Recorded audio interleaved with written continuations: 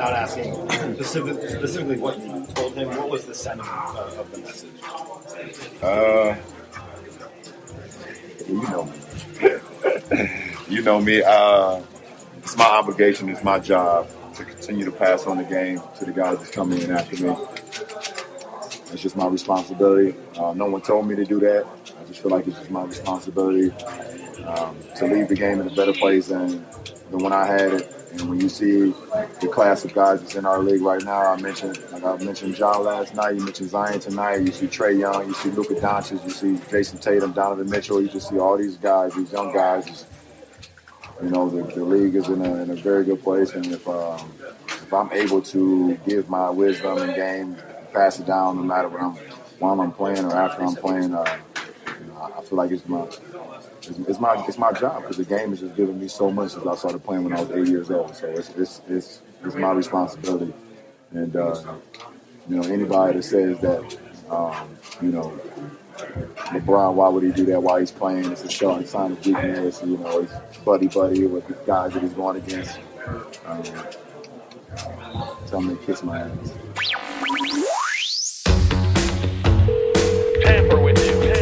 Welcome to Tampering with Sam Amick and Joe Varden. This beautiful game of basketball that we all love and talk about every single day. To be able to bring people together.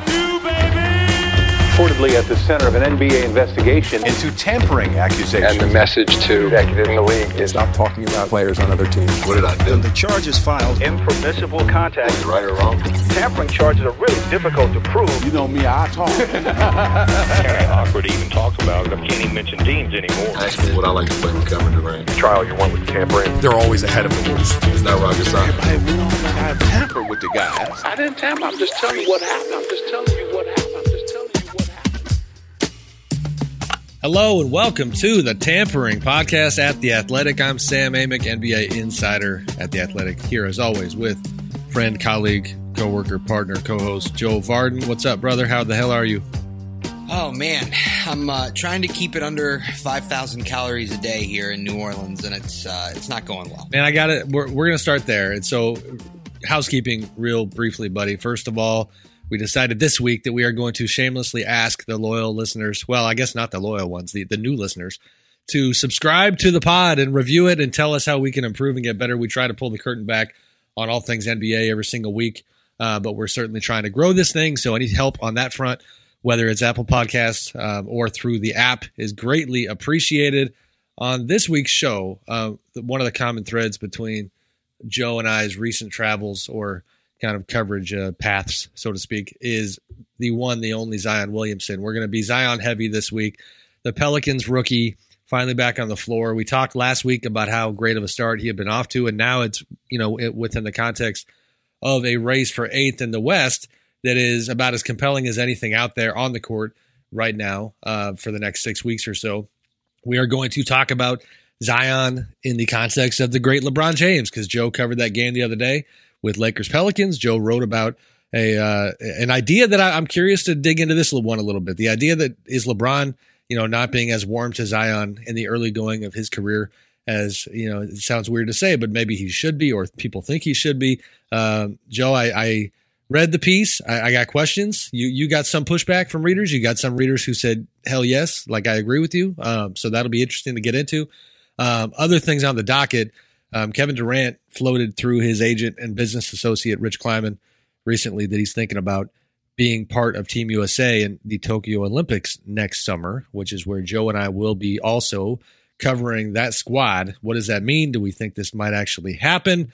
Last but not least, among some other things, my favorite topic that Joe floated was with your time in New Orleans, Joe, I hear that you're concerned about vampires being real, and this is where your head is at these days. Is that accurate?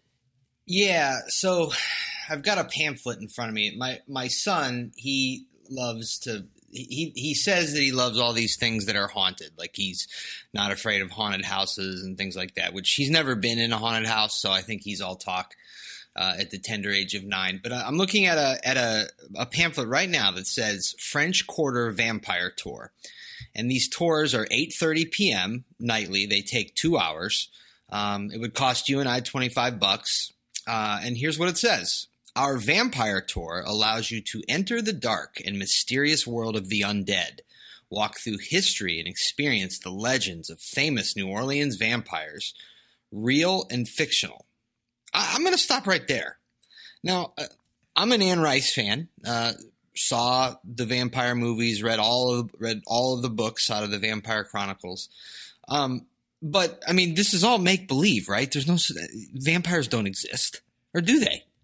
I mean, you know, that's why the mystery is there. I don't know how to answer that. I joked off air that I thought if we have vampire candidates, I thought that Kawhi Leonard was possibly the closest thing to one. Maybe because he kind of looks like Wesley Snipes from why am I forgetting what movie that was where Wesley was a vampire? Blade. All right. Well, here's my weak attempt at a segue, buddy. Some of the readers of your column were out for blood when it comes to hey, but I'm shooting. Thank you. Drum roll, Rob. Could you please? Maybe not.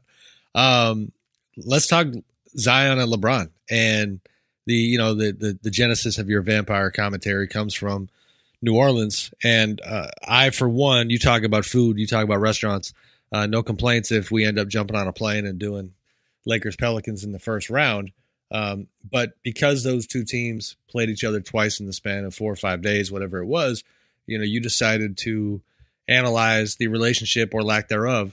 Before you jump in, the extent of my observations on this front were that after the Pelicans played the Warriors leading into their first Lakers matchup, I had actually asked Zion about what the influence of LeBron had been on his childhood, on his basketball identity, all of the above. Just what part, if any, did LeBron play for you growing up? And he honed in, I remember, on the first Cleveland chapter and said that he watched a lot of that version of LeBron's career, which, if you do the math, that's pretty young in Zion's formative years.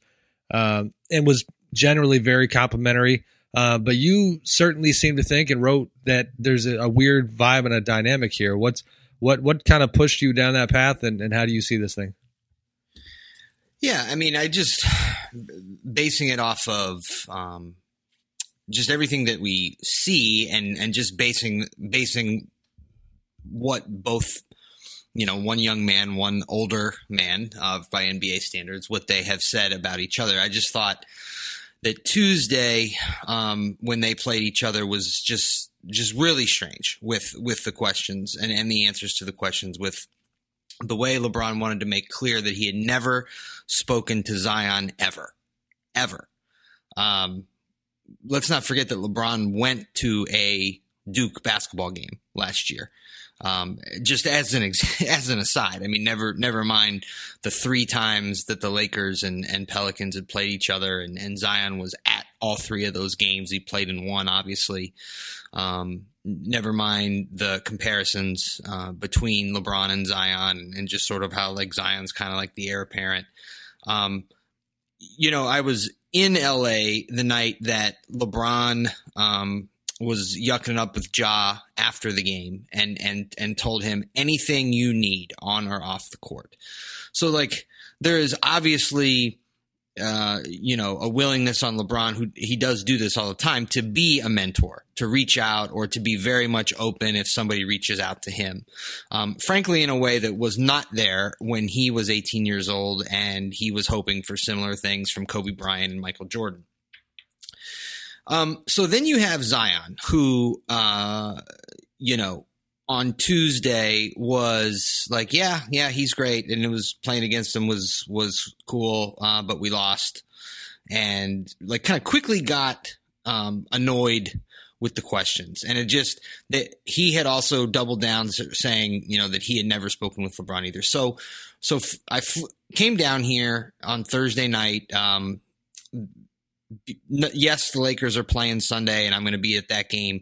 I know this comes out Monday, but the Cavs were here on Friday, and so I thought this would be a good trip, which is why I booked it in advance. But then I was looking at it from this perspective: if the Cavs had won, or something had happened that was worthy of writing about the Cavs, I would have done it, and I would have kind of held this other thing until either today or maybe make it the thing that I wrote off of the Lakers Pelicans game.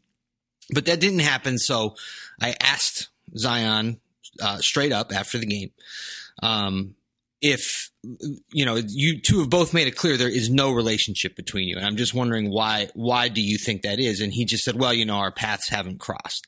And that's just not true. It's just not even close to true. They've been Sunday will be at least the fifth time that they have been together. And it's just strange. I mean, like Zion, he was talking about all the people that he talked about Kevin Love he knows Kevin Love and he talks about his draft class and just, so it was something that I just felt should be pointed out. Listen, at this stage of their careers where LeBron is still the proverbial face of the NBA, Zion appears to be next, barring injury, when you just look at everything he has going for him. And as of now, there is yeah. No, I mean, and then I've heard about Luka Doncic as well. I struggle. That's a different conversation. But anyway, at this stage, there is not a relationship the way that there really wasn't one when LeBron was that age. And, we don't know why. The story says that we don't know why that is, but here are their quotes. Here's what we know about LeBron's past. And so, it's just, why do you, just to cut to the nitty gritty, and this is the fun part of having a pod with you, because, I've got access to the guy that wrote the column. So I feel like this is one of those things where you probably have some strong opinions about why you think this is happening. Do you have suspicions that is this a story where you're kind of potentially setting the stage for the next story where we learn more about what the dynamic actually entails, or are you legitimately confounded as to why they have not made more of an effort to connect? Well, I have some insider I have some inside knowledge about who may or may not have read the piece.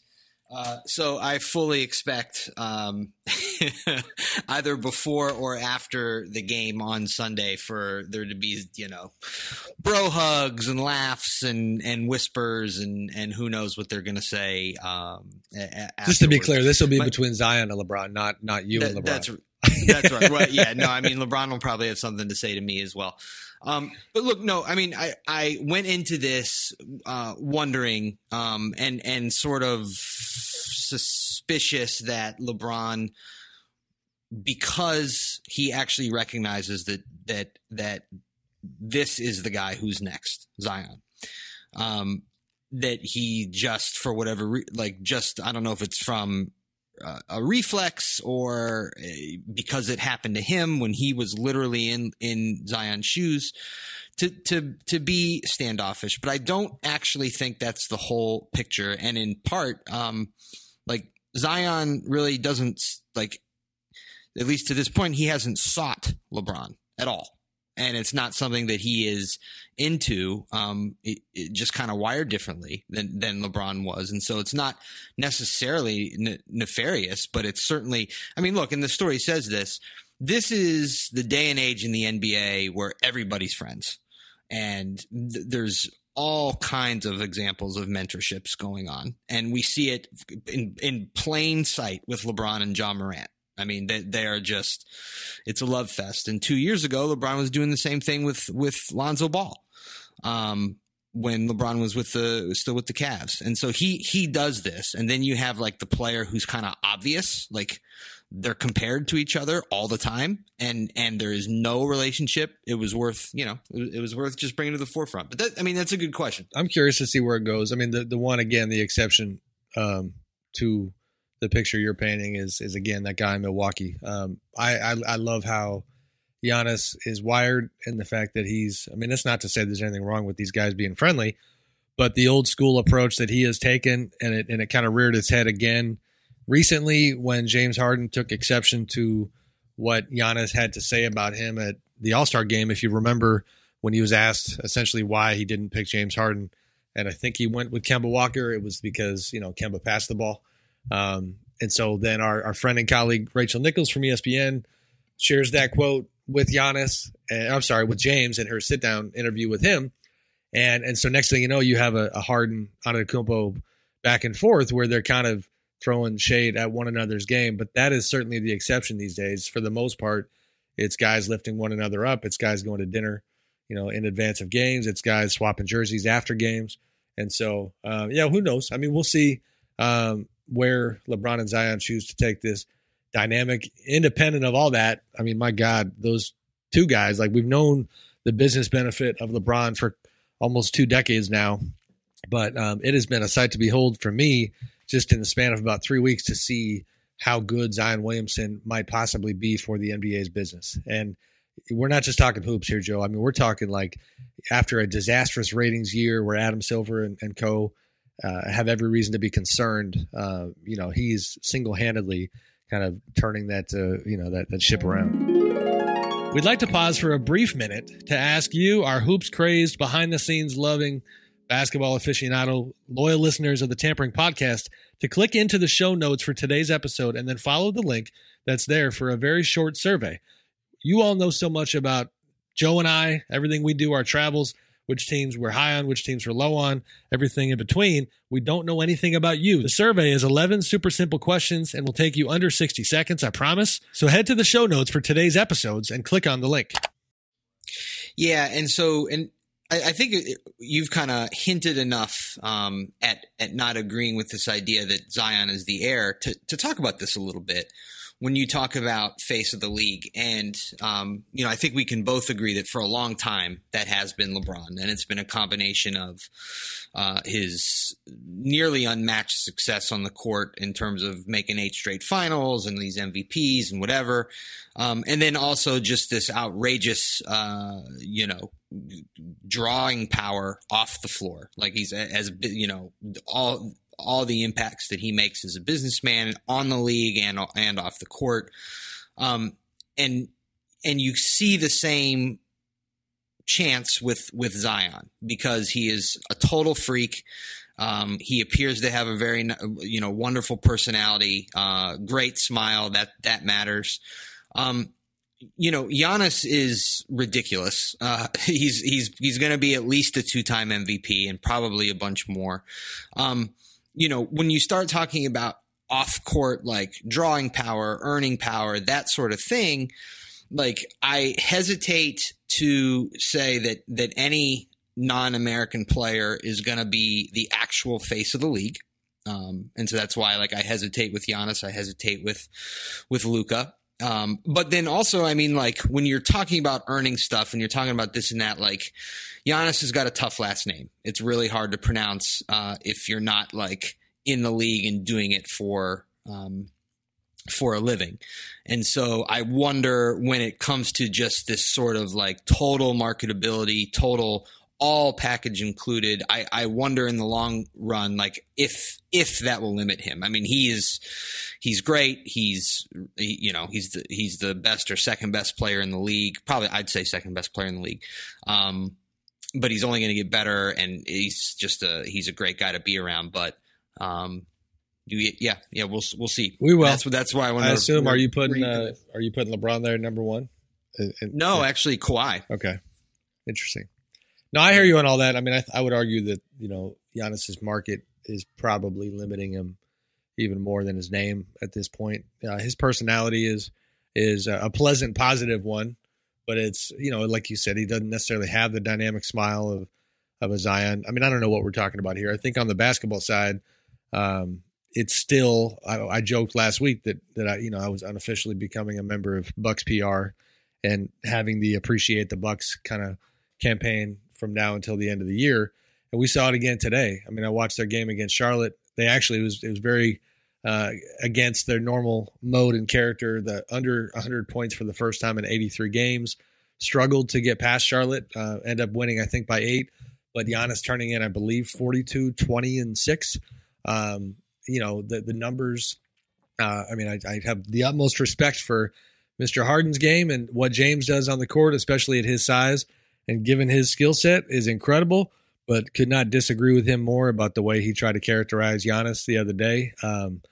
This dude is hitting turnaround jumpers on the left baseline. He's finding people in traffic. He's obviously defending at the rim.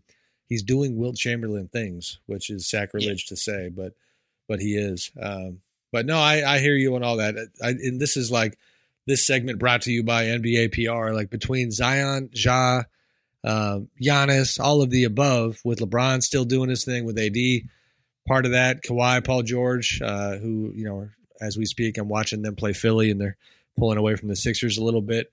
The next generation's in pretty damn good shape. Yeah, and that was something that LeBron was saying Saturday in Memphis, and it's something, I mean, it's plain, you know, it's in plain sight when you have, in the case of Luka and Trey, I mean, those are they're the first two sophomores to be All-Star. I can't remember what, like I wrote this, but they were the first two sophomores in the All-Star game together in the same year since LeBron and Dwayne. Gotcha. Yep. Yeah. So that's, and then you add in the obvious star power of Zion and Ja, and yeah, you know, the future's bright. I agree. You know, I know we were going to talk about KD and Team USA and whatnot. Front and center, though, it's recency bias because I got the Clippers on in front of me here, and it never gets old trying to dissect who they are and where they're going. What do you make of, as we break down title contenders all the time and figure out who's legit and who's not, and who's kind of laying in the weeds and who's a well-oiled machine? What do you make of them in the here and the now? I mean, they continue to turn in incredibly impressive performances and then turn around, you know, with very mysterious, confounding ones at the same time. What do you think of that squad right now? Yeah, I mean, that's yeah. I mean, I feel like, and I know we've talked about this before, but I feel like they're probably the favorite, I think, to win it all. Even though they're just kind of humming along in second or tied for second, whatever, somewhere in there with Denver. But they're so deep.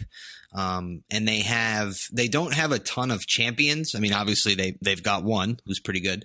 But they have a bunch of guys who have been in the league for a long time and just kind of know that you don't really need urgency in this regular season. And so I really feel like that's how they've attacked this. It's been the attitude from the head of the organization all the way down to the 15th guy. That you're just kind of slowly building for when things really matter. Confounding that is just that Paul George really hasn't been all that healthy. And so, you know, he's going to get right come April.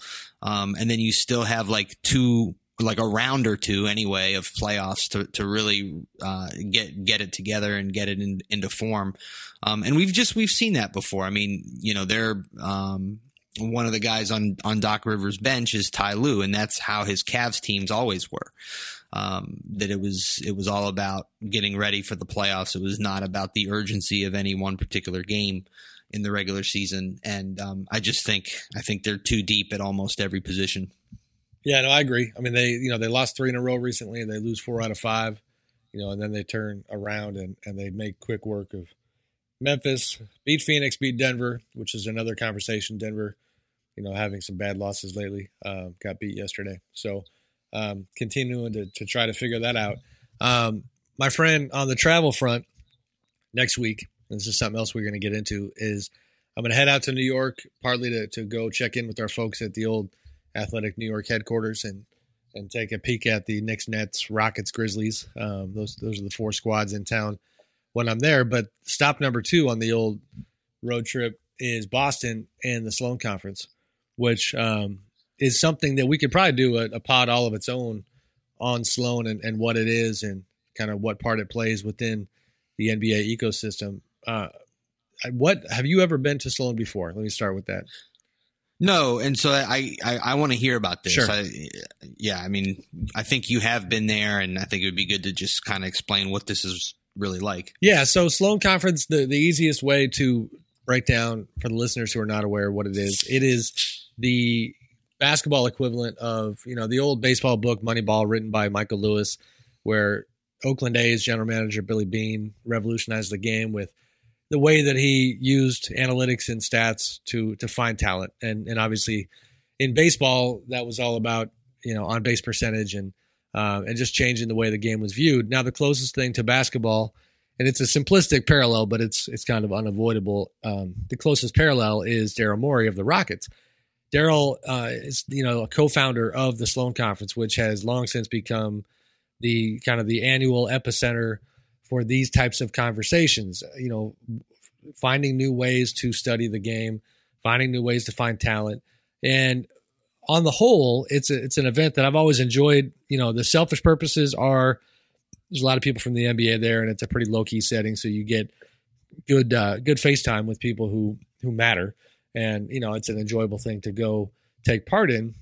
But it's also got a kind of a darker side, to be honest with you, which is something I think we should keep looking at more and more closely every single year, which is to say that it's rooted in the Ivy League culture and the fact that what has happened over the years is a lot of incredibly smart people coming from that sector have gotten their toe into the NBA world because they've shown, some propensity to see the game differently, some ability to bring something to the table within an NBA team, which is all well and good. But, a lot of different times it ends up pushing out whether it's former players, whether it's, other people, certainly, who don't look the same. I mean, you're talking about a very white Ivy League crowd for the most part, and I think a frustration within the African-American community within the NBA that some of those jobs, don't go, are not more equitable. And that there's a real bias, I think, towards the idea of Ivy League folks, getting a lot of these gigs.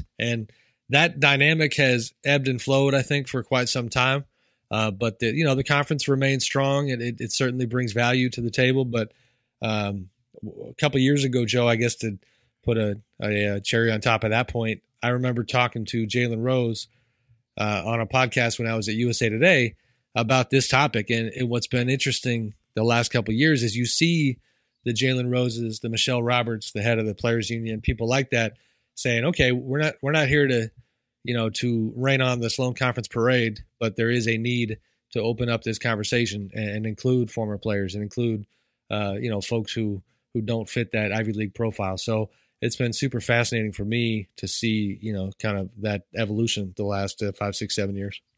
So the thing I wanted to ask about this, and because as I said, I've never been there, and some of our listeners, maybe most, I don't know, they've heard of this thing called the World Economic Forum. It's held every year in Davos, Switzerland. And that kind of reminds me of Sloan, just kind of listening to your description of it. And the thing about this World Economic Forum in Davos is the richest and most powerful people in the world go up into this mountain, and they wear sweaters and they have these conferences with panel discussions, and you talk about how to solve all the world's problems. And then there's all kinds of entertainment at night. There's parties. John Legend performs, Bono, all this stuff. But I think the overriding criticism of this thing is you've got the rich and powerful getting together and they talk and they lock arms, and then nothing really ever comes out of this.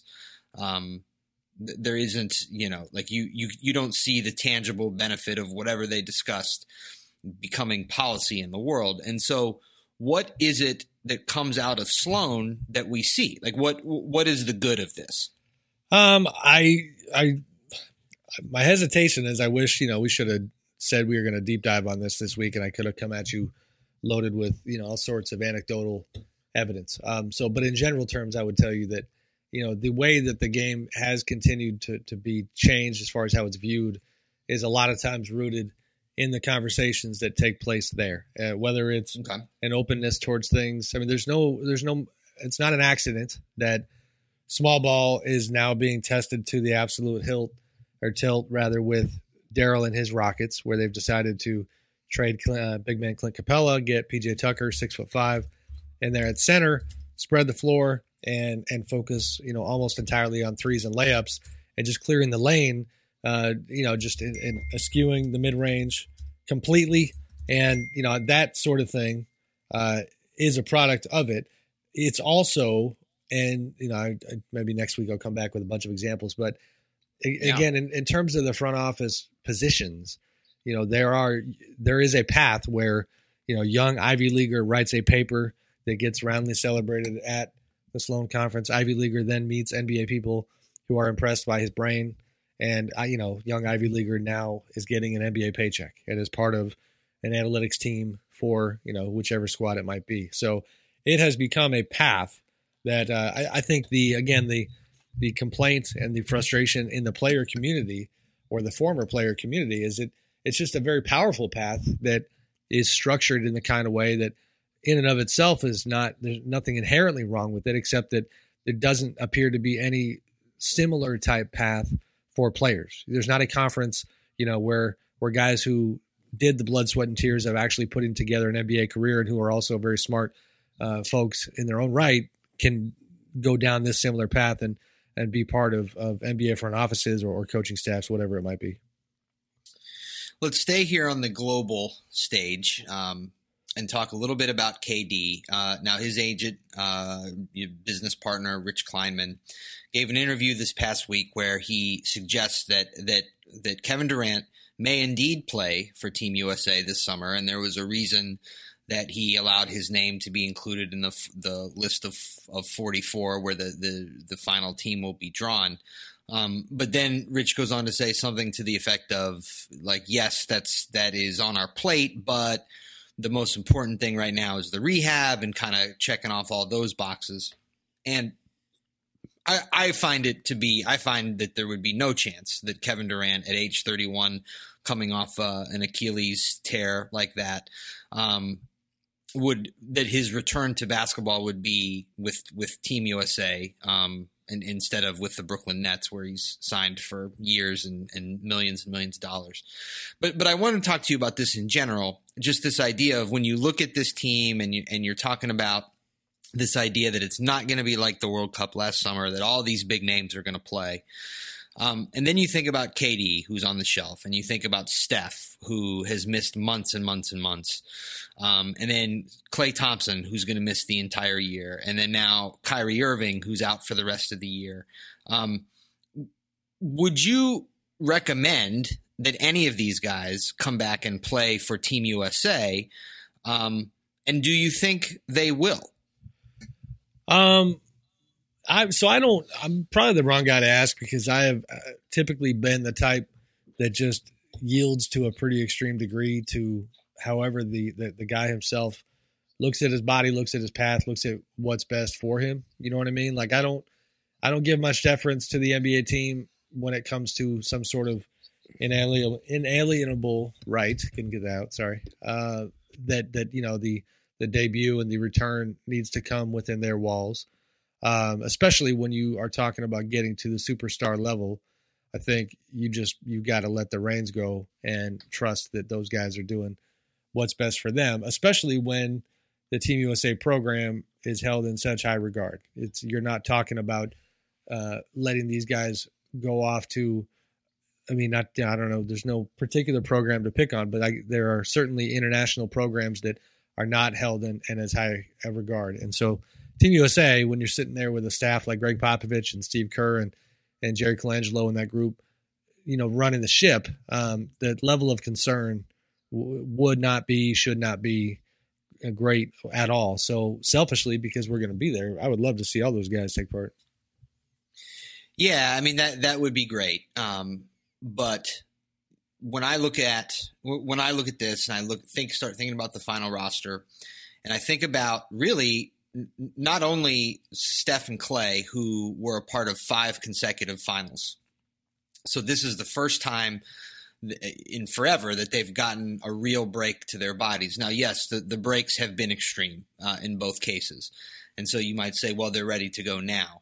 But I'm just wondering, like, they finally had a summer, they finally had a playoffs off. They finally had chance to really let their bodies recuperate. Why not finish that off? And skip the summer. And then the same thing with Kevin Durant, who, yes, is also coming back from a major, pretty much the worst injury you can have for an NBA player. But he has also been a part of the last 3 finals. And then, you start thinking about the other stars who have either committed or said they're interested or whatever. You look at those 2 teams in Los Angeles. One of them is probably going to be in the finals, and the other one's going to probably play right up until June. And so after a very deep playoff run, is LeBron at age 35 with some work left to be done on Space Jam? Is he going to do this? Anthony Davis is technically a free agent. I mean, nobody believes that he's actually going to exercise that, but he's heading towards free agency. Is he going to sign up for Team USA? Then on the other side, you've got Kawhi Leonard, the load management extraordinaire. If he gets another team to the finals or almost to the finals after the year that he had the year before, is he then going to tack on 3 weeks, or actually 5 weeks when you count training camps and all that? Paul George, same thing after all the injuries that he's had this year. So, now you're talking about a team that might not have, Steph, Clay, KD, Kyrie, LeBron, AD, Kawhi, PG. I mean, I've just made a very realistic case that all of them are out.